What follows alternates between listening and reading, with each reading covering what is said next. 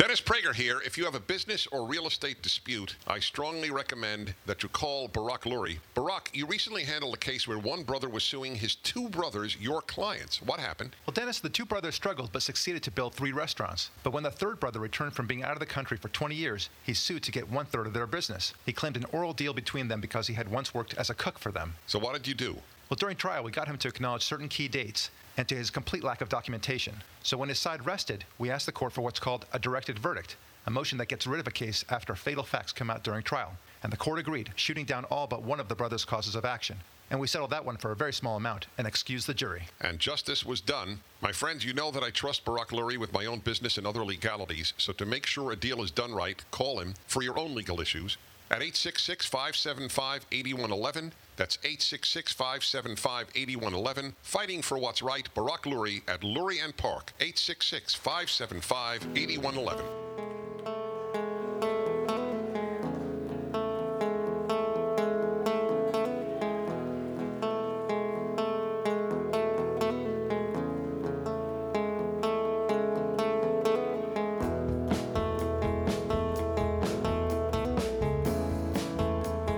Hi, I'm Barak Lurie, and this is the Barak Lurie Podcast. Thanks so much for tuning in with me, my good friend and producer, Ari David. Always a pleasure.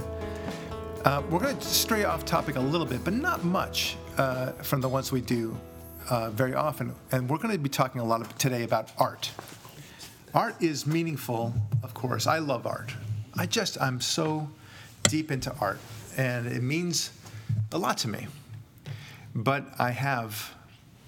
and I hope I'm not offending anybody, but frankly, I guess I don't care. I have contempt for modern art, at least most of modern art, what some people call contemporary art or otherwise. And when I talk about modern art and contemporary art, here is the visual that I have.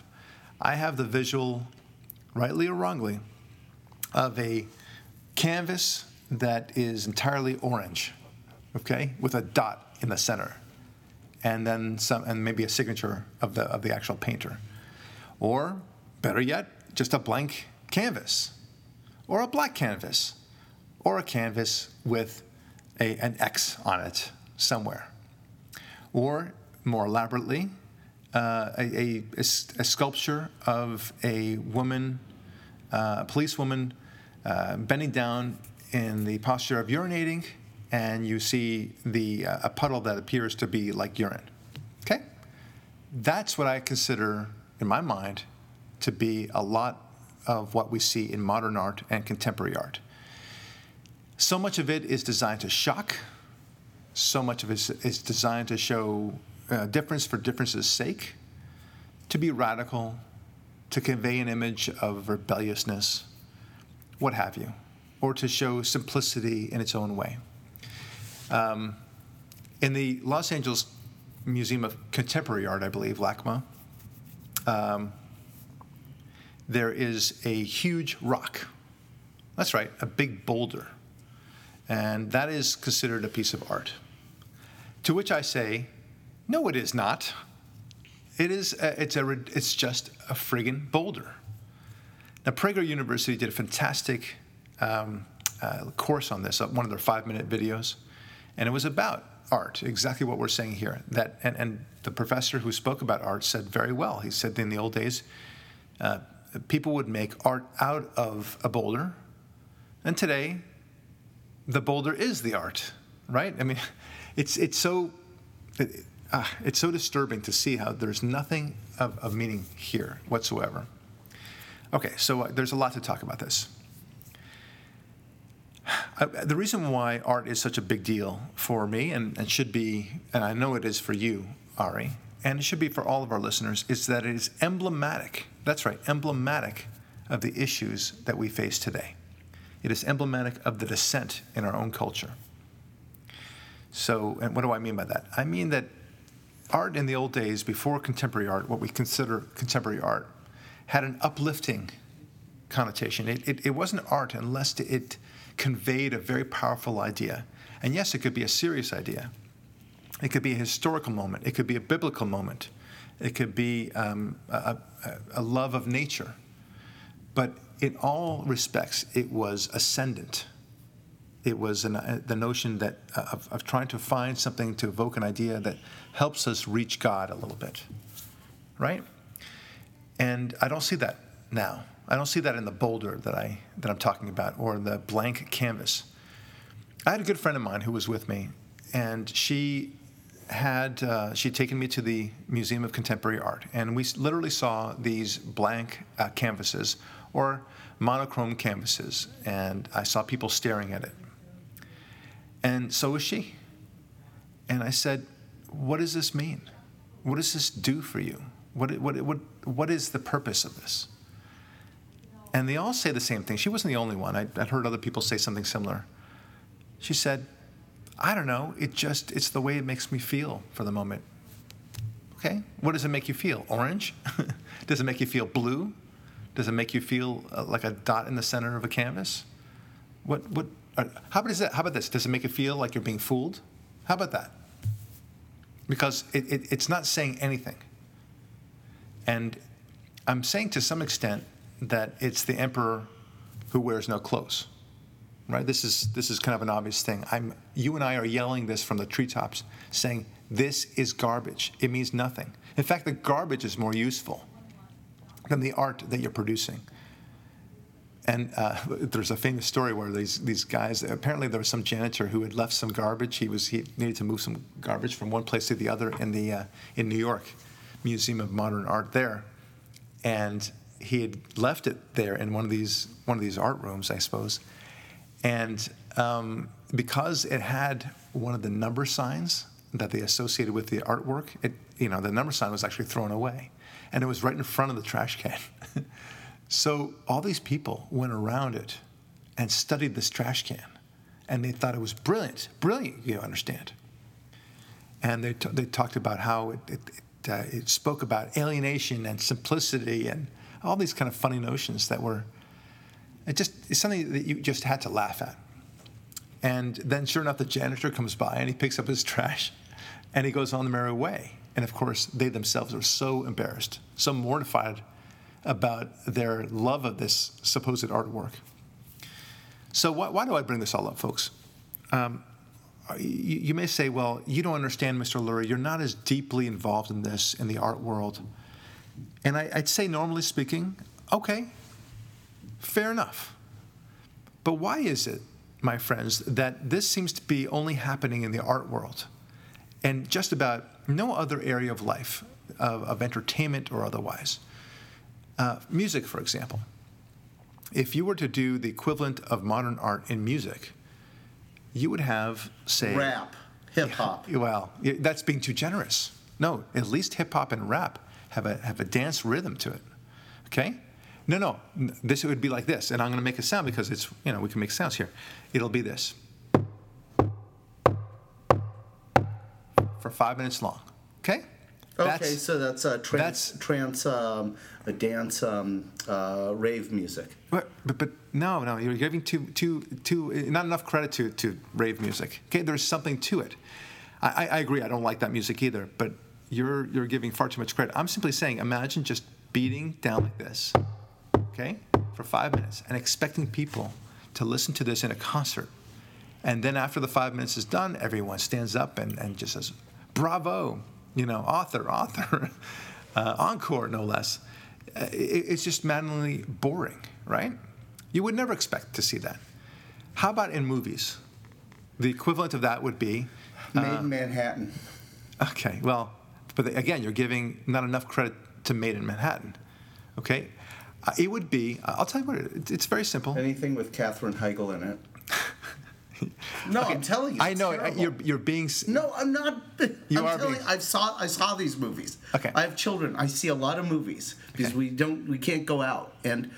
No, you're not going where I'm going. Let me explain, because to truly make it synonymous to modern art, it would be the equivalent of just a bunch of random shots, taking a picture of somebody, let's say. Walking down the street, and then the next scene, taking a picture of a garbage can, or just seeing the garbage can float in the air, or a plastic bag float in the air. and the next scene somebody picking their nose, and then the next scene somebody changing a car tire, the next scene somebody taking a hike. It would mean nothing. It would be just a bunch of stuff happening, and put it together for an hour and a half or two, and then call it a great movie. All right, and that would be the true equivalent. Okay, and I would go crazy. So would you. You would never call it good art, but there it is. That would be what, and it would never sell, right? Nobody would buy a ticket for that movie. Nobody. You certainly would not expect the millions they would. But it might get an award. One award by the producer himself. So it's not gonna fly. That would be the equivalent of in movies. How about in sports? Right. I've seen that in sports. I was at a football game live on last Sunday, and I saw that. Well, it would be the equivalent of somebody saying, okay, well, we're just going to kick the ball around, and no one's going to do anything with it. We're just going to look at the ball, in fact, and just marvel at what the ball is. And then people would say, bravo, bravo. Or ice skating is the example that Dennis Prager brought, where it doesn't matter what you do on the ice skating. No matter you don't have to be perfect. You don't have to do that triple jump or whatever they call it, with amazing precision and no bending of the knees. No. You can just kind of slide on the ice yourself on your butt, and just wail, and just you say the Star Spangled Banner, and consider yourself a great performer. Well, the national anthem would get people in trouble in international. Oh, that's right. skating, No, but they would say it in a Roseanne Barr sort of way. Oh. Okay, whatever. Okay, I mean, maybe. And they would also pee while they're doing it. Do you understand? Your overarching point is that in all of these other forms of media and entertainment, and art, yeah. and other forms of art. Yeah. Okay, film, music, etc. Only the visual arts, painting, sculpture, has descended to the point of structureless nothing. That's right. And one more I'm going to give an example of, and you can give more if you like. How about books? Right? What if you were to do the equivalent? Lena Dunham did that. Yes, you're right. No, but it would be even more. The book would look something like this: the for the first chapter, and the next chapter would be and so on for another 100 pages, and then the next chapter would be turtle, and that's it. And then the end, and then expect applause and a Pulitzer Prize for writing such a great book. Okay. That would be the true equivalent. But so why is it? Why is it, my friends, that art seems to have this crazy world? It seems like it's a sui generis. It's its own entity. It's its own thing, and no one thinks about how to connect it with the other things in life that are so meaningful to us. Music in particular, right? For me, I love music, and you would never tolerate this kind of crap in music that you are tolerating when it comes to modern art. And not only that, but if you don't appreciate this crap, then you're considered a fool. That you're a Luddite, they would say. Everything about you would be primitive. Yeah, you wouldn't be a Luddite. You'd be basically someone with no taste, a glutton, essentially. Yeah. Luddite is someone who just hates technology. A common man, a pedestrian. A peon, yes. A plebe. Well, may I interject here a little bit? Because, I know it's your show, but it's clear to me you don't know anything about the modern art world. Okay. As someone who's experienced it. All right. And what do I mean by that? I mean, you're actually being very unfair in judging modern art with a broad brush. And what's that broad brush? You're judging it based on the elitist scene of modern art. There's a ton of brilliant, wonderful modern art out there, but it's by artists who can't get arrested, as they say in the entertainment business. They can't get into the museum or the high-end gallery business. It's only at the elite gallery level and at the museum level that you see this kind of visual media nihilism, if you will, of sorts. I know a bunch of really good artists. In fact, I bought some of their art. Unknown. They can't get into the scene because they don't know the right people and the right connections.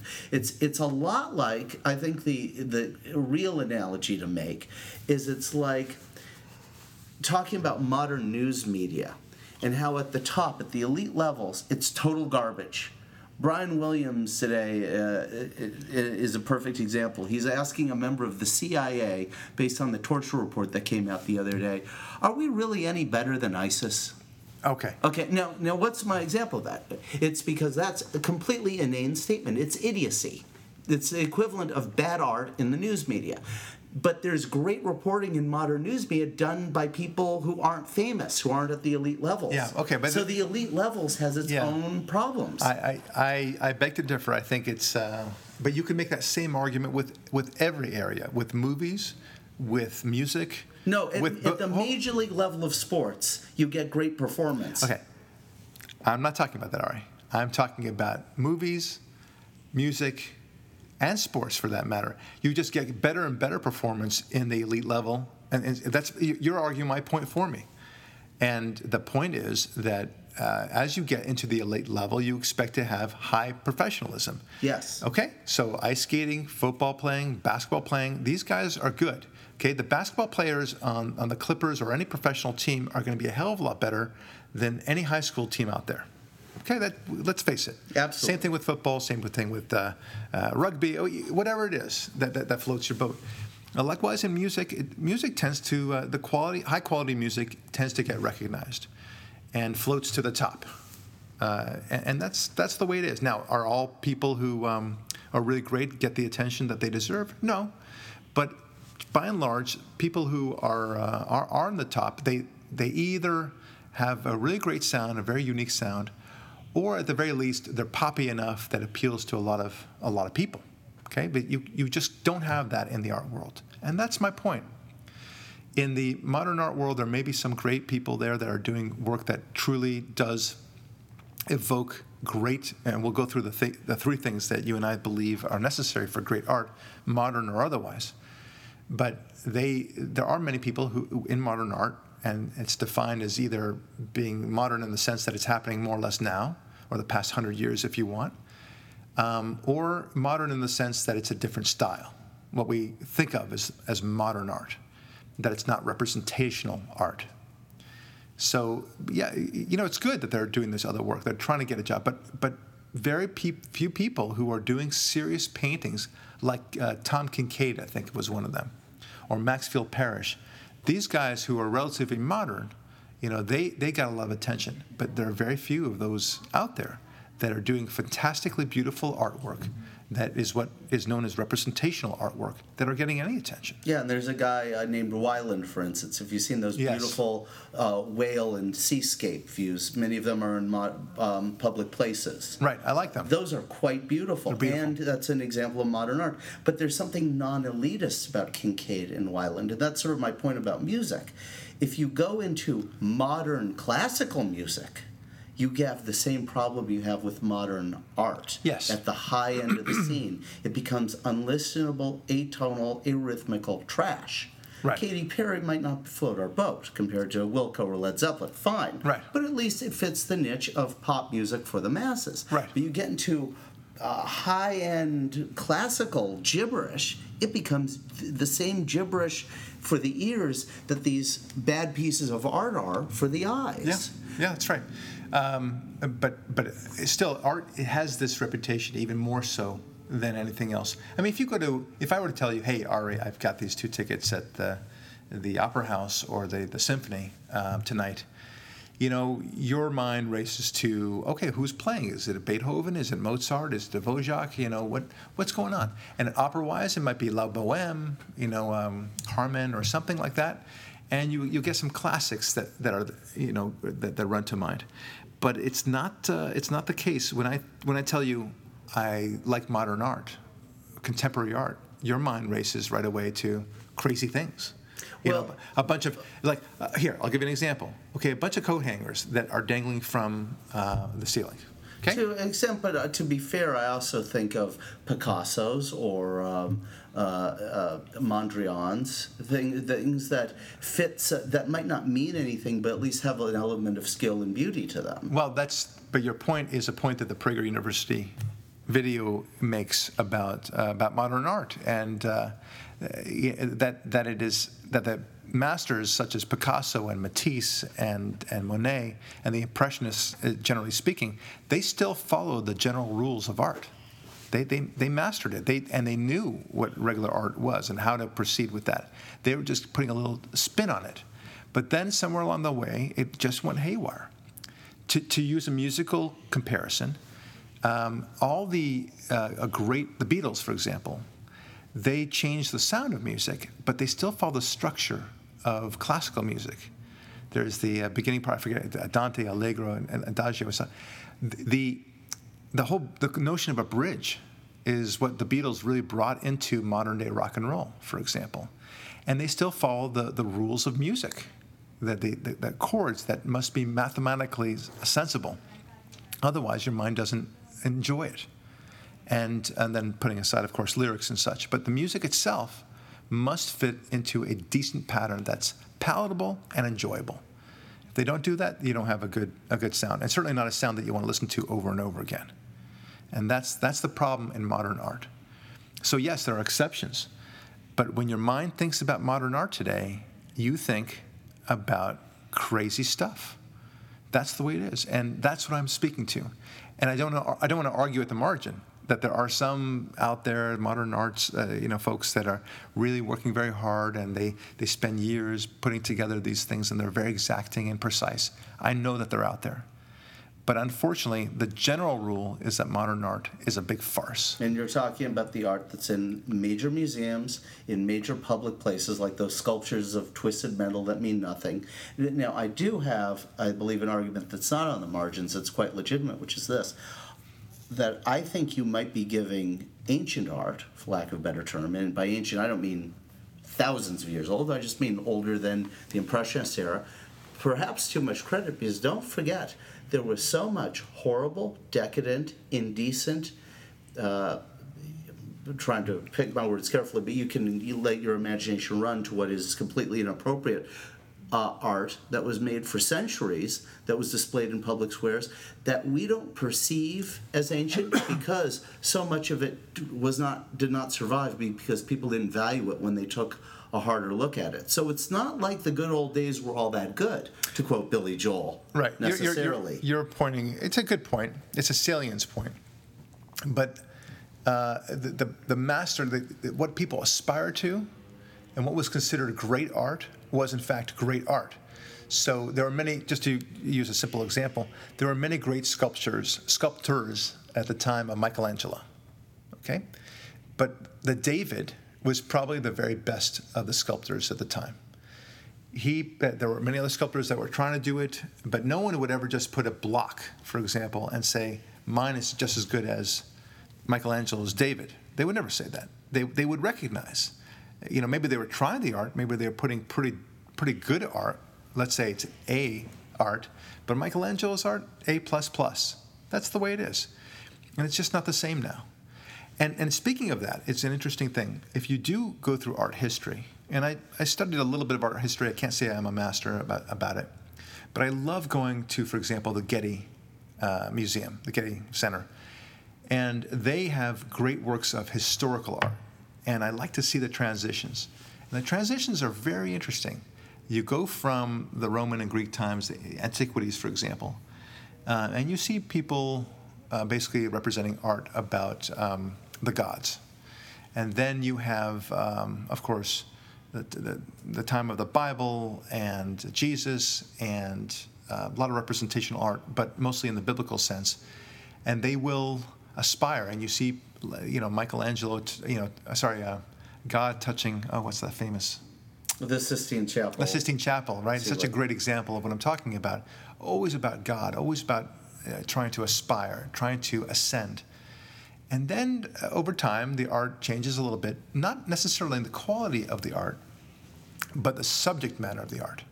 It changes. It changes, let's say, to everyday life, to a historical moment, but maybe a family having a picnic, or maybe a wartime scene, or maybe just a sunset.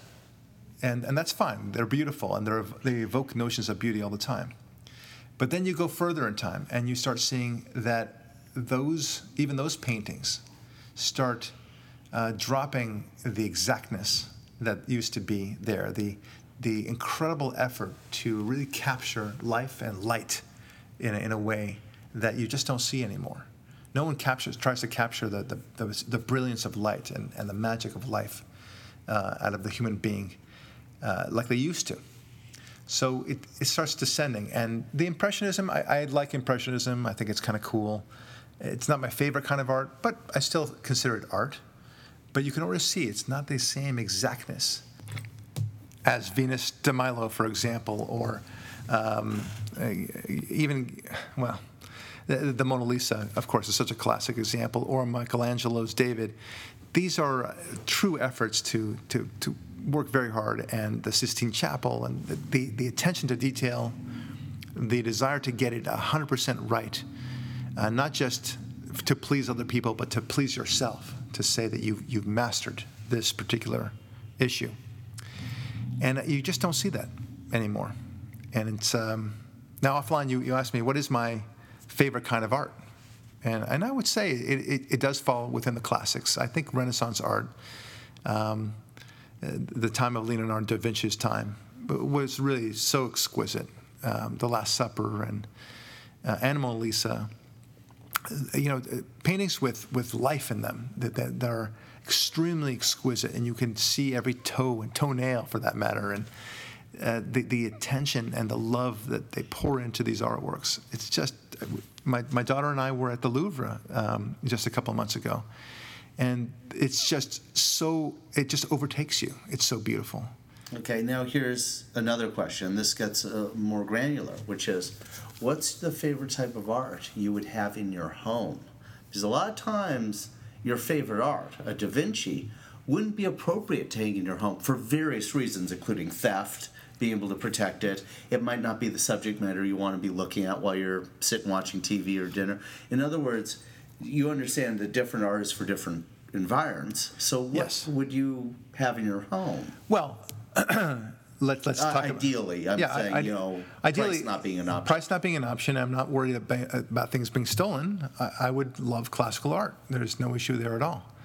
And the art that I desire is not so much art that is famous because it's famous. In other words, I wouldn't need the Mona Lisa. I wouldn't need the Last Supper. But I would love great art, even by an unknown artist. Because to me, it's pleasing to the eye. It's evocative of ideas and the quest to find God. That's what I require. How about that? Yeah. Okay. Now we were talking a little while ago. I guess it's my show now. Right. About the different qualities of art that make or differentiate good from bad, because not everything has to be Mona Lisa or Last Supper quality, obviously.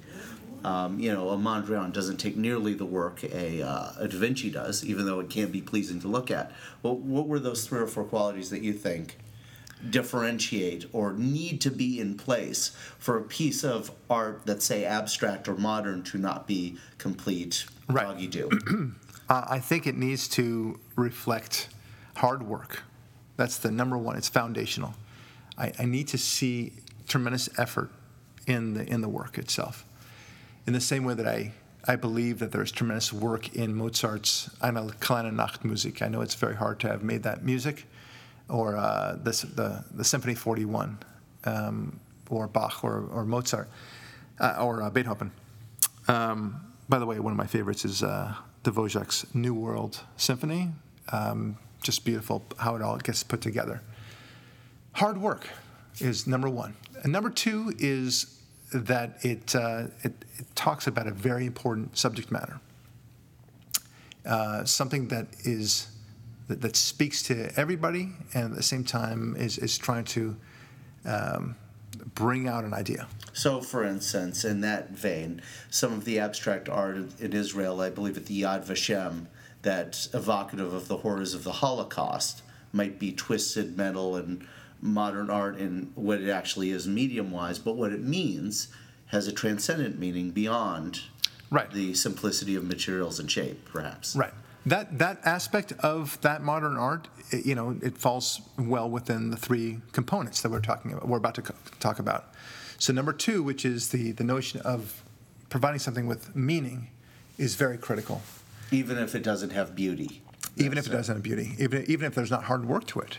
I mean, I don't mind, I don't know, for example, imagine, if you will, barbed wire. Yeah, or a piece of the September 11th. Hang on. Imagine, if you will, barbed wire and twisted in a kind of double helix sort of way, like DNA, right? And to evoke either the Holocaust, that out of the Holocaust there was still a humanity within it. That's good. I'm going to go do that. Thank you very much. Thank you. That'll cost you only $1 million today. Right. But I mean, that's something I thought about. Okay, and that would be kind of cool. And it has meaning. It makes you think in that one way. But hard work? No, that would not be hard work to do. And I certainly wouldn't expect millions of dollars as a result of that artwork. The final thing that I think that great art really needs to have is that it must ascend. It cannot descend us. It cannot even just talk about something that's a plain political issue, for example, or just even a historical time period. It has to make you realize that God is present. It somehow has to ascend us and make you think upward and how to be the better person that you can be. I know it seems related to the meaning part of it, but the meaning part simply says that it has to have a meaning. And then now the third prong is that the meaning has to have ascendance to it as well. So hard work, meaning, and ascendance in the meaning is all very much required. And it's not that any of those elements have to be present at the same time. It's any one of those would qualify something as good enough.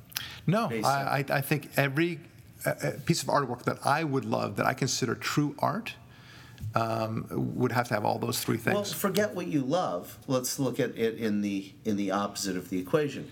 Something that you don't look on with contempt. Because right. You started this podcast by saying you look on this branch of art with contempt. That's true. So I think both sides of the argument should be explored. I agree. If it does have at least one of those three things, then I certainly don't look at it with contempt. If it lacks all three things, and worse yet, if the meaning is descendant, like the statue of the policewoman, urinating, the thing in the corner, that to me is the exact opposite of art. Okay, and you can, even in that example, even if it took a long time to create that sculpture, I would still say that it's not art, because it's hard work is necessary but not sufficient to constitute art. Again, and meaning, ascendance can be sufficient. It can be, but usually speaking, it's necessary. And I would add a fourth thing, and this is my personal taste, which Please. is beauty or pleasant to look at. Oh, There's a wide range of what beautiful is. For instance, some of those canvases that you said are monochromatic. You may not see the work on the canvas itself. I've seen artists do monochromatic canvases, and the work is actually getting the perfect tone of color in the mixture of paint. And once they achieve it, then the whole canvas becomes it. See, you as the viewer don't understand the work was done before the application of the paint to the canvas. And the color they might have achieved, a beautiful, say, in my taste, say a cobalt blue of perfect resonance, can be a very beautiful thing to look at. It might not look like it took hard work, it might not have precision or effort, but just being beautiful for me is uplifting and enough. And beauty having a wide definition from Mona Lisa or Last Supper beauty all the way down to just pleasant to look at, it would be the fourth component. That as long as it's there, it redeems the piece of art from being viewed with contempt. Yeah. Look, beauty is a nice way of attracting people to your artwork. Making it pleasant to look at is a very powerful thing. It's just like music, generally speaking. One of my favorite songs, for example, is "Hey Jude" from the Beatles. Right? Here's a song that has all three of those things that we're talking about. It took hard work just to arrange everything the way that they did. It is meaningful, and it's ascendant in its meaning. Take a sad song and make it better, and then letting it out and letting it in, and it's about moving forward. It's a beautiful concept, and the song itself is beautiful. The melody is gorgeous. So it truly brings, I think that's a good element, the beauty element of it. It's not necessary. You can have great artwork that is, in some sense, ugly. Like a great story. One of the stories I can think of is, Apocalypse Now. It's a very ugly story in many ways, and there's a lot of ugliness in it. But it's an incredibly good piece of art. It does make you think. It's ascendant in many ways, and it's certainly hard work behind it. Godfather is another good example of that, right? Not beautiful, but it's a powerful story.